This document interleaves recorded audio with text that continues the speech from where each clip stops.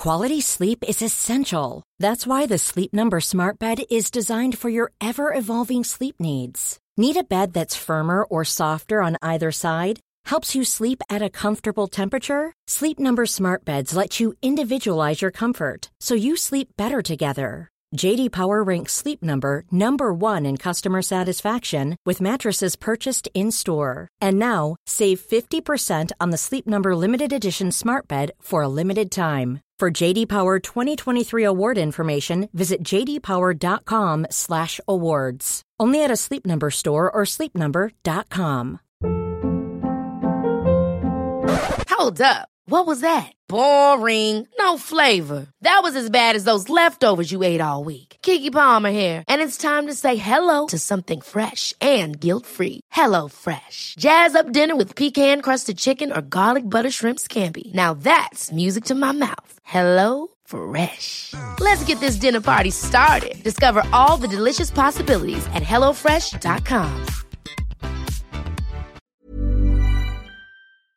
This is the podcast for the journal Neuropsychopharmacology. I'm Cynthia Graber. Many people who exercise regularly have experienced a so-called runner's high, either a feeling of euphoria after exercise or a feeling of happiness and well-being. Scientists have studied this and found that exercise does indeed improve mood and combat stress, for instance. And there has also been a demonstrated rise in endorphins, the body's own endogenous opiates, in the blood, which had been thought to be the cause. It's common to hear non-scientists refer to an endorphin rush after exercising. But researchers at Finland's University of Turku wanted to know, are endorphins being produced in and thus affecting the brain? Jussi Hirvonen is a neuroradiologist there and one of the study's authors. To try to answer this question, the team labeled a drug that can bind to endorphin receptors in the brain and compete with endogenous endorphins. So if the study subjects were producing endorphins in the brain, the drug binding should be reduced. 21 people took part in the study. All participated in moderate exercise for an hour, and half also participated in high-intensity interval training.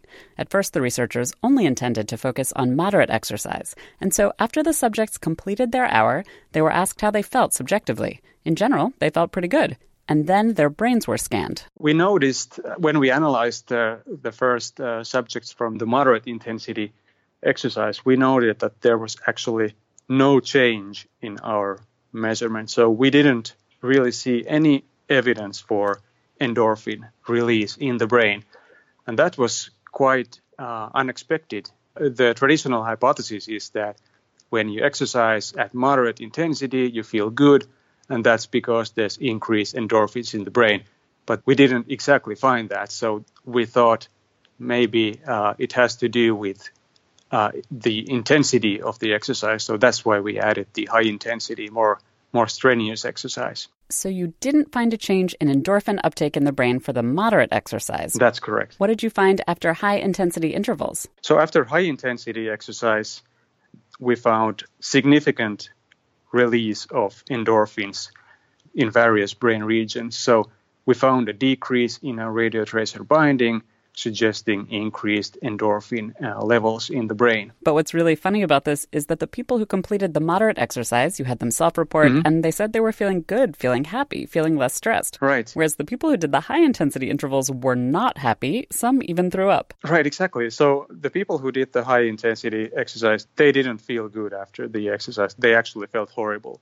Not all people could even do the 5 bouts of 30 seconds all-out exercise. So somebody threw up, like you said. So it was not pleasurable. They felt horrible. And what's even more interesting is that the people who felt the worst had actually the greatest release of endorphins in the brain.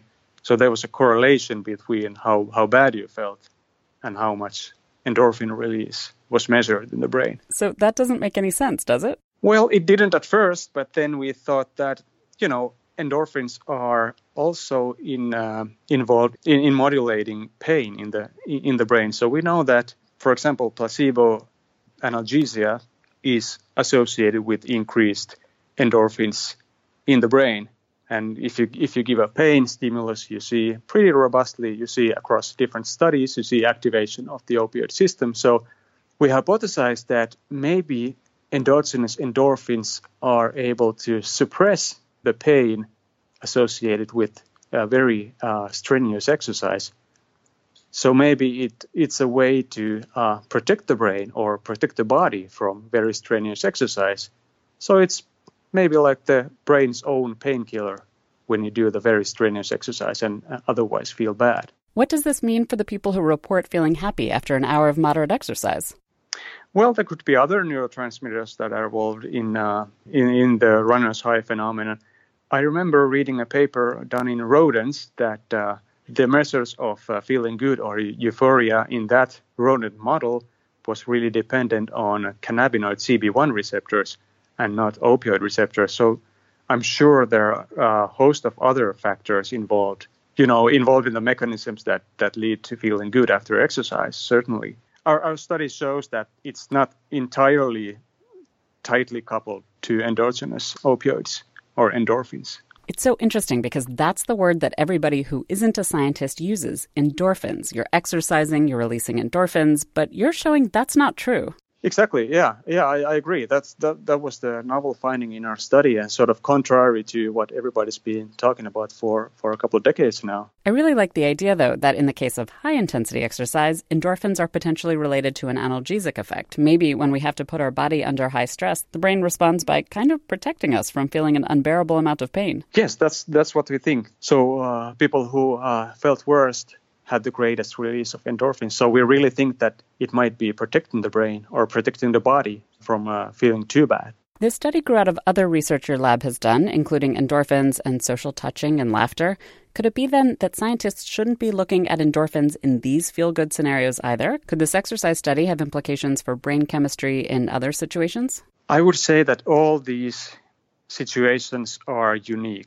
Maybe opioids play a bigger role in social bonding than in physical exercise. I mean, those are different sources of euphoria and feeling good. So I would definitely say that it's not like one model fits all. In the end, we see very different results in these various paradigms. So I would continue to seek for the common denominators and also for the differences between these conditions. This is the podcast for the journal Neuropsychopharmacology. To read the research paper discussed in this podcast, go to www.nature.com/NPP. I'm Cynthia Graber.